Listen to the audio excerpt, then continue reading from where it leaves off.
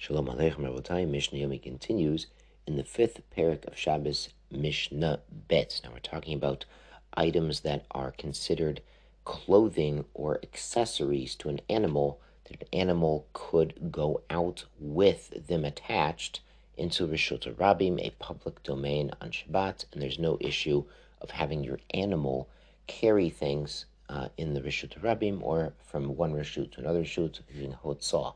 So Mishnah Bet, Hamor Yotze b'mardat. A donkey can go out with his blanket, Bizmon shehi kishura lo, as long as it was tied on before Shabbos. If it wasn't tied on, it might fall off the donkey, and you're going to have to carry it or put it back on. Donkeys apparently run cold. We can't tie it on Shabbos, even using a nice bow like our shoelaces, because you'd end up leaning on the animal. We can't lean on the animals on Shabbos.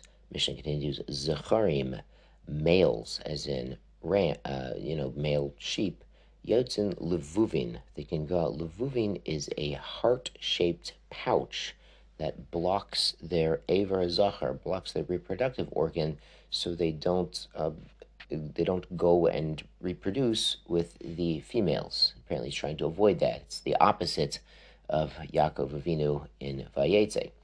Rechelot, the ewes, the female sheep, yotzot shechuzot, they can go out shechuz. Now shechuz means their tail is tied up, like they would tie the tail in a position so that it was easier for the males to reproduce with them. So perhaps they learned this from Yaakov Avinu.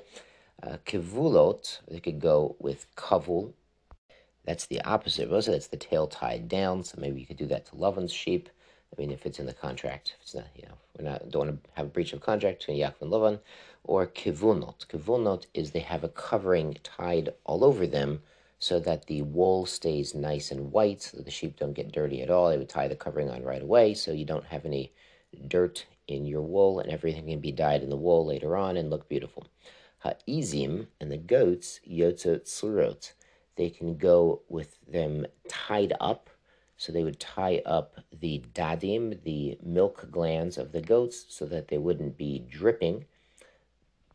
Rabbi Yossi Oser Bekulim. Rabbi Yossi says all of these are burdens, are things carried by an animal. Chutzmin harachelot harachelin hakivunot, except for the sheep that are wrapped up entirely to keep the wool very clean. He says that's like clothing, like a garment. Rabbi Huda Omer, Izim yotzet surot liyabesh. He says goats can go out if they've wrapped up their dadim to dry them out, so they stop producing milk. Avolo lecholov, but not with a bag or a receptacle underneath them to catch the dripping milk. We can understand that the former is to help the goat to get where it needs to be in life, and the latter is to catch the milk. It's like a kli, like an accessory, and like a burden on Shabbos. Good. Mishnah Gimel. Uvema, and with what? Eina yotze, can your animal not go out in your Rishus Rabim and Shabbos? Let's say gamol bim tultelet. A camel cannot go out with a piece of cloth tied onto the tail, some sort of identification, says the Bartanura. If you tie some red string around your camel's tail, you can find them in the market where there's a bunch of camels wandering around. This is why you can have distinctive tags on your luggage to find it faster at the airport. This is the makor for that in Shas.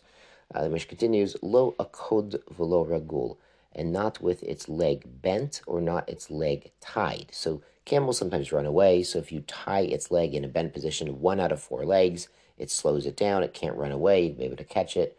Or with the one leg tied to another, in a manner it can still walk, but it takes shorter steps. Ken sharkal behemot, and so too other animals with the same matzav.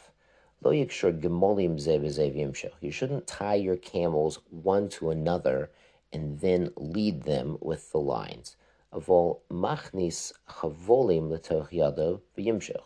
But you could put all of the leads in your hand, and you're pulling. You basically have in your hand one line to each animal, instead of one animal tied to the next animal. But don't wrap them around your hands. Now, the wrapping around your hands doesn't have anything to do with Shabbos. It has to do with shatnez, that it's possible that some of the ropes contain linen, some of them contain wool, and if you're wrapping them all together, they get intermingled and they get kind of wrapped up, and then you're warming up your hand with shatnez. So don't try that at home, kids. Shkoyach Rabosai, sei gesund.